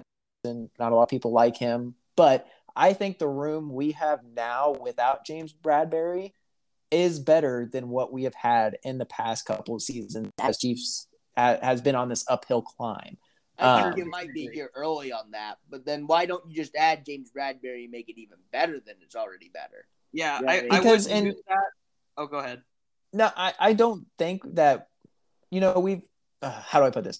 Veach doesn't really invest in corner. Trent McDuffie is the highest thing he's invested in corner ever. Not that. I mean, let's go through the room real quick. Rashad Finn was an investment is like a 1 year, like $8 million deal. Like, how much of an investment is that really? That's what, 3/4 of your 3/4 of your cap space you have left. And I mean, what the fuck else are we doing with that cap space then? I would rather sign a defensive tackle because that's where Spagnuolo really focuses. Well, then we can sign a defensive tackle for 1 year, $8 million, and we still have a third of the cap space left. Yeah, no, because you can sign a D tackle for 1 year, $3 million, and have great. Then we have over half our cap space left. We still have James Bradberry. Okay, 1 year, $4 million, whatever. I mean, in my opinion, I think I would rather see that money invested elsewhere, and I'd like to just see this secondary just cook, literally. But I would like to turn that against your exact argument, though, Beans, because you admitted that we don't invest in secondary, but then you also said that our secondary sucked over the last couple years. Yeah. We have finally so why don't invested. we invest in the secondary to get a good one? We have invested now more than we ever have before. I mean, we invested in Trent McDuffie, and we also invested in past couple of seasons. We've also invested into Brian Cook, and we got Justin Reed now coming in, and along with what the fuck is his name? I would even I will go as far as to say is Lonnie Johnson. Think about where Lonnie Johnson's situation in. He is in a revolving door of whatever the fuck the Houston Texans are doing. They've never consistently played him. I don't know if that's Lonnie Johnson or if that's just the nutcase of what the Texans are running, but I have the high hopes of who Lonnie Johnson could be. I heard he wasn't religious enough to start for the Houston Texans organization. I'm just saying I don't think it's a huge investment to just go and be like, hey, yo, James Bradberry, here's $8 million. We're not gonna be like, dude, what the. If we're not using all of the cap space and maxing out all of our cap space on 1 year deals to fill out our roster, then like what the fuck is the point? Well, you know what I mean? Even if we don't invest in corner, usually, Beans, it's not like there's a player of James Bradberry's caliber at another position just sitting out there that we could spend at anyways. Okay, cut Mecole, sign James Bradberry. I don't even think we need to cut Mecole, just sign him. I mean, and you got to think too about our division, right? Like, I understand that our secondary might be better than the last years, but we have to have, like, this roster needs to be very, very, very good just for us to make it out of our fucking division into the playoffs. And if we don't hit on these rookies, some of these rookies are just not as good as we think they are, which is entirely possible. You're looking at a Chiefs team that is, like, dangerously close to the Raiders roster at the bottom of the division all of a sudden.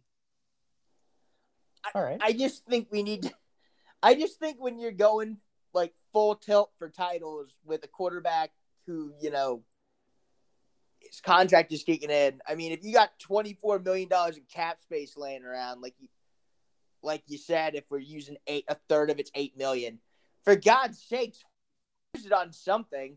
Yeah. Like, we're not here to fucking, you know, say, like, we're here to go win some fucking games. You know what I mean? And like, you don't have to spend like all of it. Like, I'm not telling you have to spend 24 mil.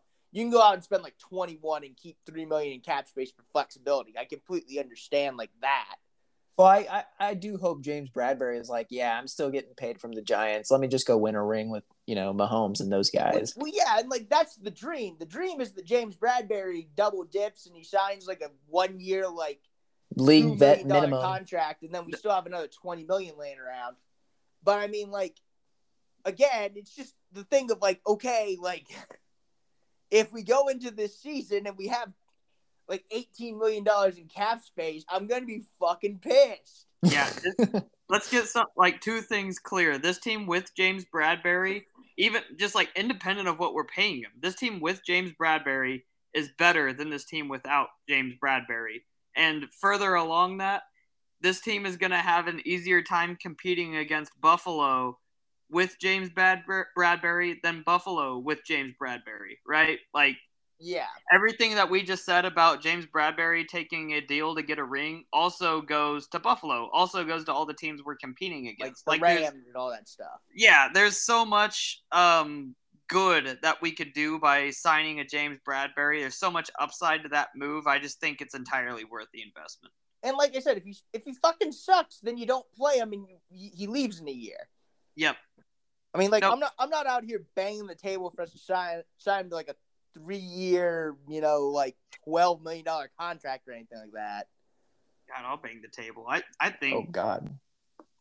no, like realistically, the more we talk about it here, I just don't think you can mess up bringing in James Bradbury. If you sign him to a 3-year deal, the last year that's going to be voided, and he has 2 years of guaranteed money, and he's a league average corner, our secondary is still better.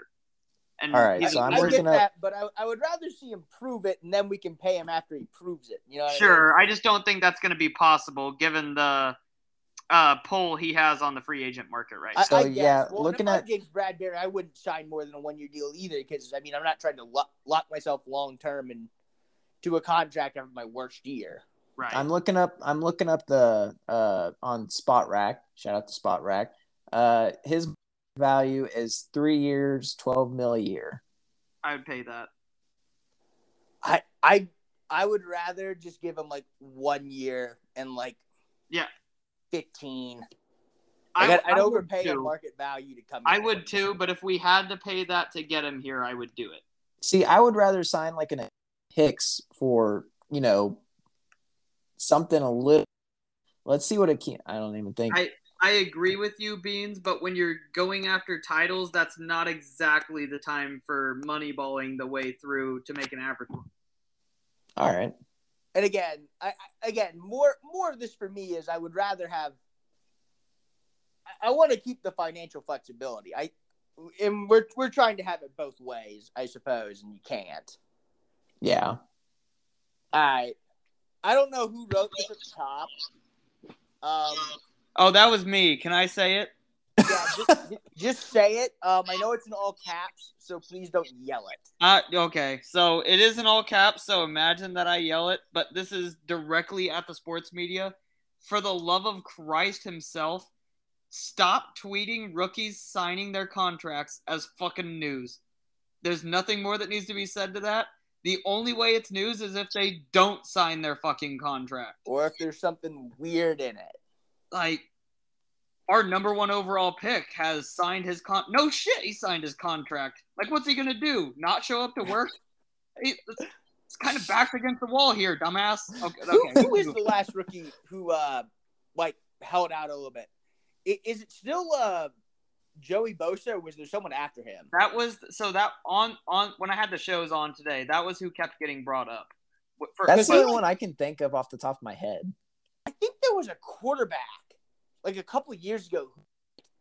No, I think it was Zach Wilson. Didn't Zach Wilson? Zach Wilson had a weird. Yes, yeah. No, I thought they didn't have money. No, that was the Falcons. I thought. Oh, The Falcons had to fully guarantee all of Kyle Pitts' contract or something like that because they didn't have enough cap space unless they did that or something. It was something super sad. But no, I think that's the last one to bleed into the season. yeah. Zach Wilson, Yeah. I think didn't sign till July or something, but he signed before the season. yeah, it pisses me off when I see it come across oh, Adam Schefter tweeted something. Oh, it's just not news. Okay, moving on. Hey, Do you think with them tweeting this, starting this transition of tweeting this shit out? Because I don't ever remember this stuff in the past. They would only tweet out if it was an issue. Now they're tweeting it I've just seen commonly. Stuff where it was oh, Trevor Lawrence signed his contract, but it's the number 1 overall pick, so I kind of get it. Yeah. I'm seeing third round. Third round. The first round pick signing it, all right, that's the crown jewel of your draft class. I totally get that. Or a top 10 pick or something, but if it's a third round pick, it's all right. Do you think this is going to bleed into the players thinking now that they have more power than ever and hold out until the season starts? No, because they already think that. Honestly, football is weird. It's not the same as basketball, if that makes sense. Yeah. Basketball is more individualistic and everything, which makes. Well, especially as you're a rookie, right? Yeah, I mean, football has more of a hierarchical and old boys mentality, if that makes sense. Yeah. And it's more of a team mentality, all that crap. So yeah, I don't necessarily think that I mean, it's gonna happen in certain cases, but like, I don't know. There's a rookie wage scale. Like, you're holding out for clauses, like in the contract. Like that's what you're holding out for. Right. Like it's not an actual money thing. But so I think we've hit all of the quick hitters. Is there anything that you guys want to add before we let Beans explain himself with his thought-provoking moment? Those were not quick hitters. We should just call this episode "Quick Hitters." The episode. It was about nothing, and you know what? I enjoyed it. So what do you got for us, Beans? Yep, Beans. We need to know. All right, so I got a question for the both of you. Ah, Jesus. It's not about what we talked about earlier, I promise. Anyways. Oh, don't worry. For those of you that don't know, you'll know eventually with our supercut of pre-talk show stuff. All right. Stay tuned. Question for the both of you. Would you rather have every chat, photo, and internet search you've ever done be open to the public, or at exactly halfway into your life, you lose every material object, money included, ever owned be taken away from you, thus starting with nothing? Fuck. Do I at least have my job still? I mean, you have your job now, so. But so do I get to keep it? Like, does that count as a material thing? I mean, your material. I would consider it material, yeah, because you get paid from them, which does. So, like, I lose my diploma, but like, does the world still acknowledge that I have a diploma? I don't know how that works. Like, Just what happens if like my Social Security card? Like, do I still have an acknowledgement of having one and just not have it and need to like? You're still somebody to the government. Imagine your house burns down and you have to like just start from zero. You're still a government human being. Like you're a number to the government, but like you've lost every materialistic item. You know, like gone. And that includes so I got fired too, like that day, right? This is the worst day of all time. You really just had the shittiest day. Oh, dude. Okay, but so it's exactly here's the fucked up thing. If that happened to be like tomorrow, then I know that like I'm gonna die in 25 years. Exactly. I don't know if I want to know that. Yeah, that's the worst part. So okay, hang on. Assuming that it's not exactly halfway point of your life, and the like big thing is like generally speaking, halfway of your life you lose everything. This is gonna make me sound like a real asshole, but like I feel like if everybody saw what I'd searched on the internet, there's two parts of this. Dude, I don't give a still get fired. I don't give a flying fuck what you like think about me in general. And then like B, I feel like I could at least explain everything that I've searched on the internet in some way. I just wouldn't want to like lose everything halfway through my life, because then that'd make the first half of my life like working for everything just seem dumb, and like it just be because you're about to retire at that point, right? So like everything that you just did would be gone. I would just rather everybody know. You would never be able to retire. I didn't even think about that. If you lose all your money. Yeah, I just rather everyone know my shit. Like, here, I'll pull up my last Google search because of what we were talking about earlier. Why is my poop always runny? Like, I can explain. I can explain. You know what? I'm gonna go under the assumption that I've searched so much stuff, and like not all of it's bad. Nobody would read it. I've searched so much stuff that like finding all the weird stuff and finding all like the bad stuff is probably just gonna be impossible for any normal person who's just looking for it, right? So here's my thought on this. Like, if every person in the world had to decide this one thing, and a lot of people chose like the exposition of the chat, text, and photo, everybody would have so much fucked up stuff. Like, mine would be normal. So, but when everybody has fucked up stuff out, nobody does. Yeah, it's honestly that's the more I think about it, like the honest to God to myself, and this is gonna make me sound like a weirdo, but like probably the worst thing I have like on my internet search history is like some weird porn, like right? Yeah, and that's like I think that's everybody's gonna go, dude, same. I don't have any like nude saved on my fucking like phone from me or anyone else. Oh, that see, would suck. Like if this would have been me like 5 years ago, still in college, broke as hell, like if you would have said, yeah, you lose everything, like, okay, I lost two things. Sorry. Yeah. Yeah. I feel that. Like you have a job and like there's this thing called like a 401k or something. That's what my HR person told me. And now it sounds important. So I'm like, I don't want to lose that. Like, what the fuck? So I mean, so here's like the fucked up thing. If I lost everything like right here, right now, like I could recover and like that'd be fine. But like if it's really halfway through my life, and let's just say I lived at 80, so I lose everything in like 15 years. That's like 15 years of compound interest I just lost out on for retirement. Like that's so fucked up. Yep. Man, that's crazy. So which one are you choosing? Internet search history. Oh, search I'm gonna history. Okay. Search it. I think this is a wash. Yep. So like, okay. Now the real question is on that one. So you said text messages too, right? Yeah. So like, does the other person get screwed? So like, if someone sent me something racist, right, and I responded with like some laughing emojis, do they get outed or do they get like blacked out dots? Oh yeah, it's a sinking ship. Oh, it's for everybody? It's a sinking ship. Oh, okay. Then like, yeah, I'm bringing everyone down with me. Shit, I'm sorry. I dragged you guys down a lot. I think the worst thing in all my stuff, like I said, is weird porn and shit I texted probably in high school. I was gonna say, like, all three of us have probably been in a group chat, and like we would just all three just collapse together. Dog, like, dude, come on. Like, when we're from a really white, freaking middle of Kansas town. There's no way we're not in a group chat where someone dropped an N-bomb and like reacted in a not negative way to that. Like, come on. Like, there's no way in like our like 13-year-old to 18-year-old lives, there's not one of those somewhere. Well, this is a dangerous way of thinking, but I refuse to believe that like from the region of southeast Kansas down to like northeast Texas, there's not just more racist text messages that have been sent and worse ones than what I've sent. So nobody cares about what I sent if there's worse ones out there, right? And like if you don't go viral with like the dump, then who cares? Like that's the reason people get canceled is because like they have a fucking it goes like it gets on Twitter and like everyone like reacts to it because they're famous. Like Joe.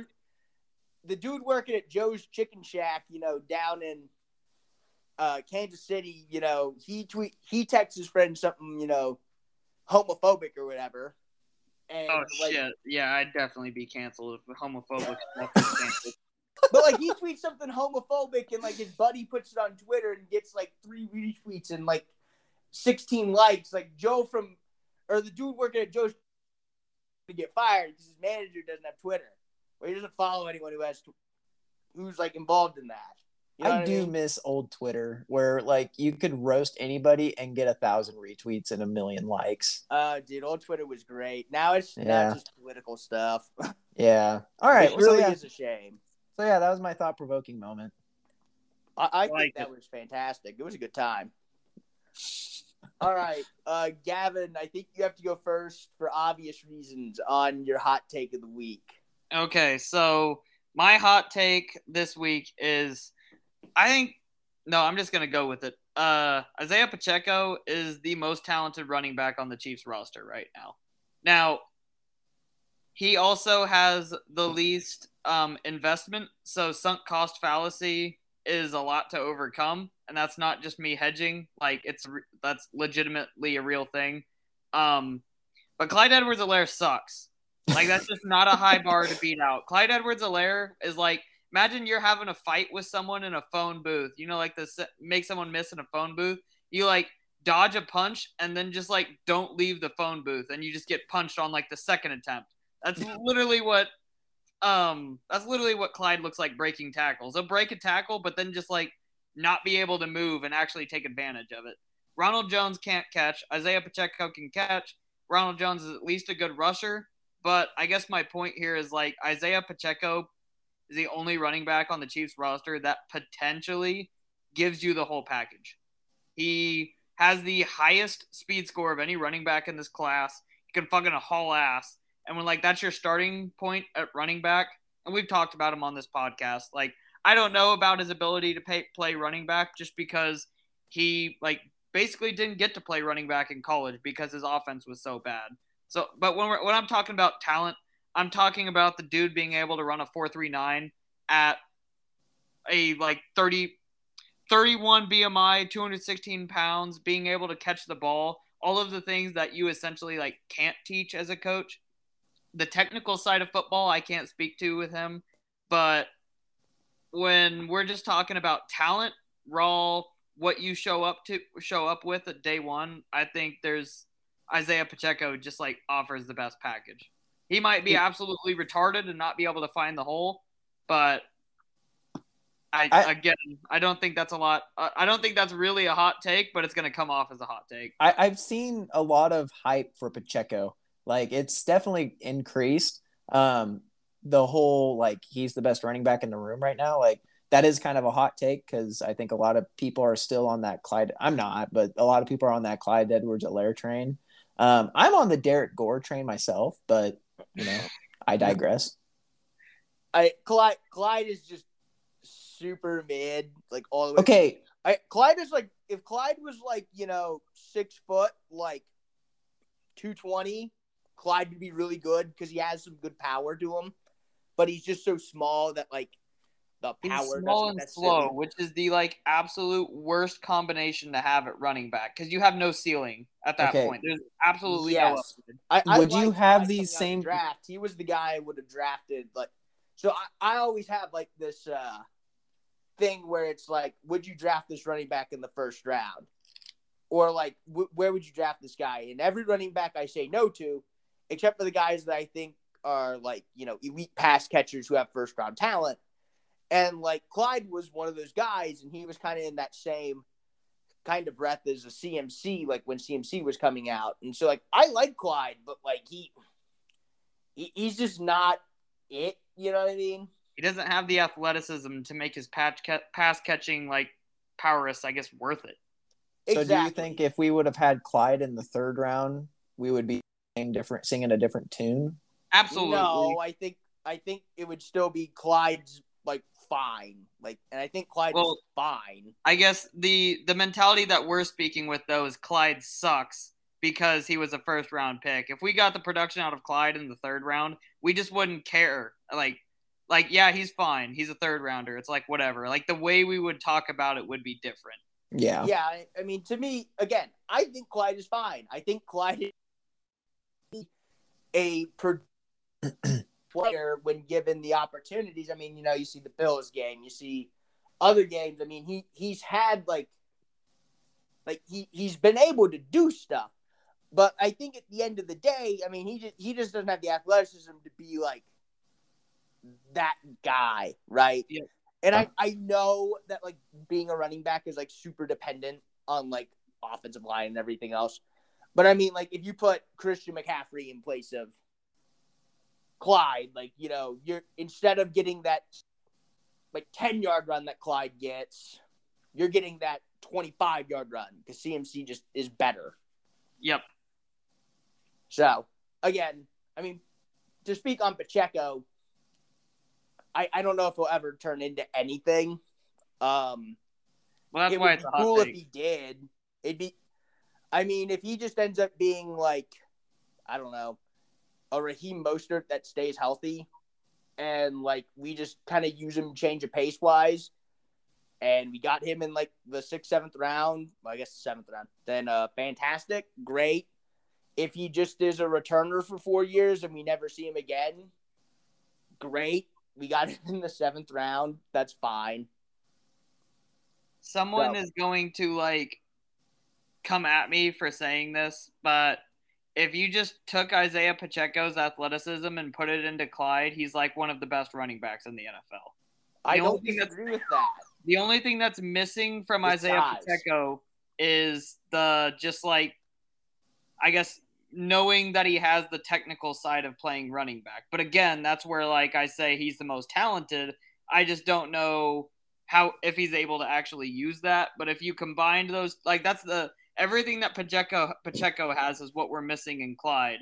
Well, if you put Clyde's technicals and Pacheco's athleticism and Ronald Jones, we'd have the greatest running back in the league. Yeah, we just need the Captain America chamber thingy to put them all three in there and scoop out essentially Derrick Henry that can pass that can catch like CMC. And run like CMC too. Yeah. But all right, Beans, you have a hot take. I saw it. This is the first time I've ever wrote my hot take on here, I think. I'm proud of you for using words. I already know Gavin's going to absolutely agree with this hot take, by the way, so that's why you're going first. All right. I've never even seen the second one, so. Okay.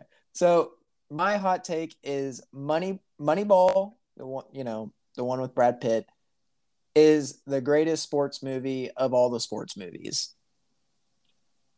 That is it. Okay. So what's the second one here? Because we got to talk about these together. Okay, so my hot take, because I had to be a contrarian, is that Major League is the best sports movie ever created. And they're both baseball movies, which is hilarious because Gavin hates baseball. Yeah. Okay, so are you talking about Major League, like the series of movies, or just one or two or three? Just Major League. Just Major League. Just number one. With like Wesley Snipes and Charlie Sheen. Charlie Sheen, that one. Yeah. That movie's hilarious. Okay, right. So I feel like I'm a fairly neutral party to this because so I've never seen Major League, but I just hate baseball in general, I guess. And Moneyball to me is actually, when it comes to sports movies, I have seen Moneyball and it is a great movie. I think it's not a good sports movie. Really? Oh, yeah. Damn. So, but it depends on what you want out of a sports movie, obviously. Like, to me, as far as just like a movie, like I love the concept of Moneyball and like the movie about it, and just like it's almost more of a documentary to me, right? Like, in just the information portrayed throughout the movie. It was but, a book first. The best thing that happens in the movie is like a streak in a just dog days of baseball that nobody cares about. See, Moneyball, okay, when I watch a movie, I don't get intricate. I like the finer details of movies. I hate how Hollywood portrays sports movies, and they portray the athletes as douchebags and shit like that, which they are, but they portray them differently. I think in Moneyball, they did such a good job at hitting such a niche.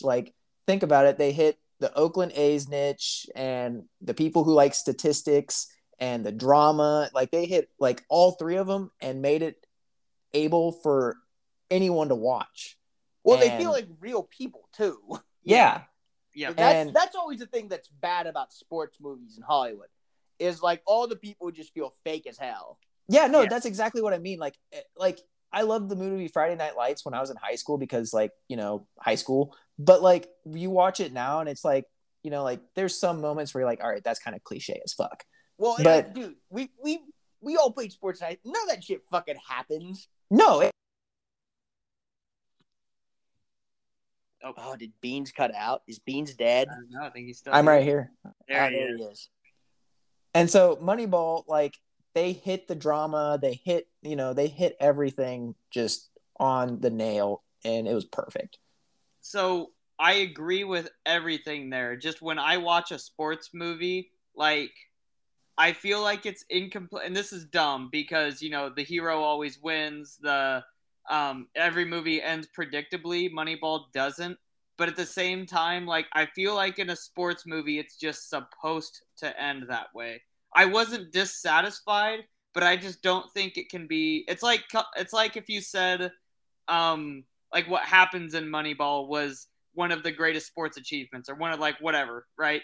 If it's just not, because it's not a great achievement. It's not anything that happens here. It's an idea. Well, the idea is the great achievement, though, because now everyone does it, and it ruined baseball. Right, but as far as a sports movie, I expect to see, or I don't know how to put this. Have you guys ever watched? You expect to see the heroes come out on top. You expect the payoff. Yeah. Yep. Have you guys ever watched Ted Lasso? Yes, but that's not a movie. Well, okay, but how in that they don't reach what they're supposed to at the end, but I feel at the end there was something built, I guess. I feel like at the end of Moneyball, because they never reached what they were actually building to, that they never, like, nothing was accomplished, right? Like, they didn't even get to the World Series, is your point. Well, they didn't get to the World Series. They never didn't never even win won. a playoff series. The whole thing with that movie is Brad Pitt attempting to like win the big game, and he just doesn't. And not that there's anything wrong with that, but like that's also what the sports like moment or the sports thing in that movie is centered around. And since he doesn't reach that, to me, it just can't be the greatest sports movie. So, what is your greatest sports movie? Okay. You talk about Major League, so I can ignore you. I mean, there's really not a whole lot to say about Major League. It's pretty much just a bunch of jackass tagged together baseball fuckers who get put together in Cleveland to, you know, lose so the woman owner can. I should just say the wife of the deceased owner can move him to Miami. I mean, it's got Charlie Sheen in it and Wesley Snipes, and it's hilarious. Like, I don't really know how to describe a comedy, but those are my favorite sports movies. I feel like sports movies gotta be funny. So, okay, perfect examples here. I'm not gonna put these as my perfect, but they'll like explain what I'm talking about. Cliche as fuck, but I don't care. When I think sports movie, I'm thinking like Miracle or Hoosiers or something like that. Those are good ones. And so, like, Moneyball is just not the same type of movie. I don't really view it as a sports movie. Like, it's about sports, but it's about the concept of Moneyball more than like baseball or sports in general. For my money, I feel like a sports movie's got to be about the characters of the people, because like the drama comes from the actual sport itself. Like, yep. I feel like it needs to be funny, because, like, if you're watching a sports movie for drama, then you're just watching basically a documentary. Yeah. Yep. Like, what do you think, Beans? Moneyball is awesome, but, like, Moneyball actually happened. Like, that's the reason why Moneyball is good, because they're just retelling what happened. Yeah. I think we've come full circle with this. Really do think we have. Moneyball is not a sports movie. That's what I say. There we go. It's a great movie, not a sports movie. Look, I'm just going to tell everyone right now, you can go into Amazon Prime and rent Major League for like $3. I think you would enjoy it, Gavin. It's actually pretty funny. Okay, I'll hit it up then. Beans, you can vouch for that, right? Okay, Major League is a good movie. It's worth the watch. So, not to really derail us here, but I took a final today. Guess how quickly I took my final? I'm guessing you had like an A in the class and couldn't drop below an A or something, so you just wrote your name and walked I just out. wouldn't have went if I couldn't drop below an A. But so it was a like principles of finance class or some shit like that. Oh, that didn't take any more than 10 minutes. Yeah, it took me 9. I was gonna yourself. I was gonna 25 questions on a timed test, and I turned it in like 9 minutes into the time. Just put C for everything. No, I did the questions. They're just that easy. Oh, wow. See, I don't think I could read anything fast enough to do that. Well, there was like 15 conceptual questions, and then all of the numbers questions were just like one calculation and out. And okay. Yeah, I looked over it right before the test, which I hadn't done for the other test, so that also made it go a little faster. Oh, well, there you go. Well, I tell you what, gentlemen, we've been completely derailed. This episode is probably longer than most of our episodes because we just didn't care this time. Sorry about it. But do any of you guys got any final words? I don't have.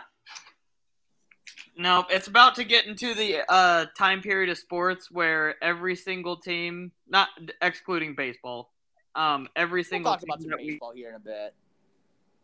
We care about is like, well, hang on, this team could actually be better than we expect, right? It's the better than we expect season. It's the better than we expect season. K-State football is actually not going to be that bad this year. K-State basketball is improving. You know how it goes. The Chiefs are actually one of the best teams in their division. Just all of this stuff starts coming out. And even though K-State football opened up as the 9th favorite team in the Big 12. That's par for the course. Yep. So I'm excited for optimism season. I can't wait to milk 2 episodes out of, one will be like, why K-State is going to go 3-9, along with why KU is going to go 0-12. And then the very next episode will be like, why K-State will win the Big 12 and why KU will win a bowl game. We do have to like have an episode where we just talk positively about K-State for like 25 minutes, and then we just dog on K-State for like 25 minutes, and then we let them just 25. Oh boy, I could dog on K-State for a whole episode if you want. I was gonna say that's underestimating us there. It'd just be easier to convince our listeners that we're gonna be really bad than we're gonna be really good. Well, gentlemen, I tell you what, for my last word, I want to thank everyone for listening to this absolute train wreck of an episode. I'd like to say thank you to my two beautiful co-hosts, and our challenge remains. If you think someone would like this podcast, send them a text of it. If you think someone would hate this podcast and you hate them, send them this podcast. Even if you don't know anybody, just type in a random number to your phone and send them this podcast. You know? Oh, dude, speaking of that, I had my phone neighbor text me the other day, and I'm like, what the fuck? Like, get out of here. I've always wanted to do that, but I don't have the balls to do that. It happened to me the other day. Dude, Lord knows my phone would be like some 13-year-old girl and get my ass beat by her dad or something like that. That's where every chat photo... Yeah, then it just gets released because of your question earlier, Beans. And it's like, why is this guy a pedophile? It's like, I'm not. I was just trying to text my, what is it called? A text door neighbor? Yeah, something like that. That would be my luck. Wow, Luka Doncic just made a great pass and Dorian. Like, Reggie Bullock just fucking sold Luka out on that. Wait, I have breaking news that I just read from 3 hours ago. Oh boy, 3-hour-old breaking news. What is it? So, quote, the Seahawks are optimistic on Chris Carson. And I'm not just saying this because I'm saying this because he's on Drew's roster and I just looked at our week 1 matchup, Sam. But it's funny to me because it literally says in the article here that he's still rehabbing and the organization doesn't have any updates. Keep in mind that he's rehabbing his fucking neck injury, but Pete Carroll is still, quote, optimistic on a return. Pete Carroll's optimistic about everyone, which is weird because then he talks shit on Kenneth Walker about it. That motherfucker was questionable to return in day-to-day, and then he was, like, out for the season and possibly retired with a neck injury in, like, 8 hours. I'll believe it when I see it. So, to everyone, Chris Carson, get healthy. Take all the time off that you need. Subscribe to the pod. Send out the pod. Follow us on Twitter at __F3S. That's __3S. All capital letters.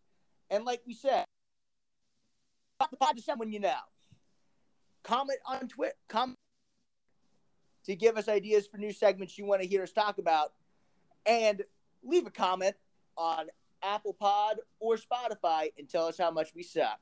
Or praise us. We love praising. We love praise. But we'd also love critiques. And again, we want to thank all of you guys for listening today. Stay safe. Fuck Bosco boys. And God bless. See you at the next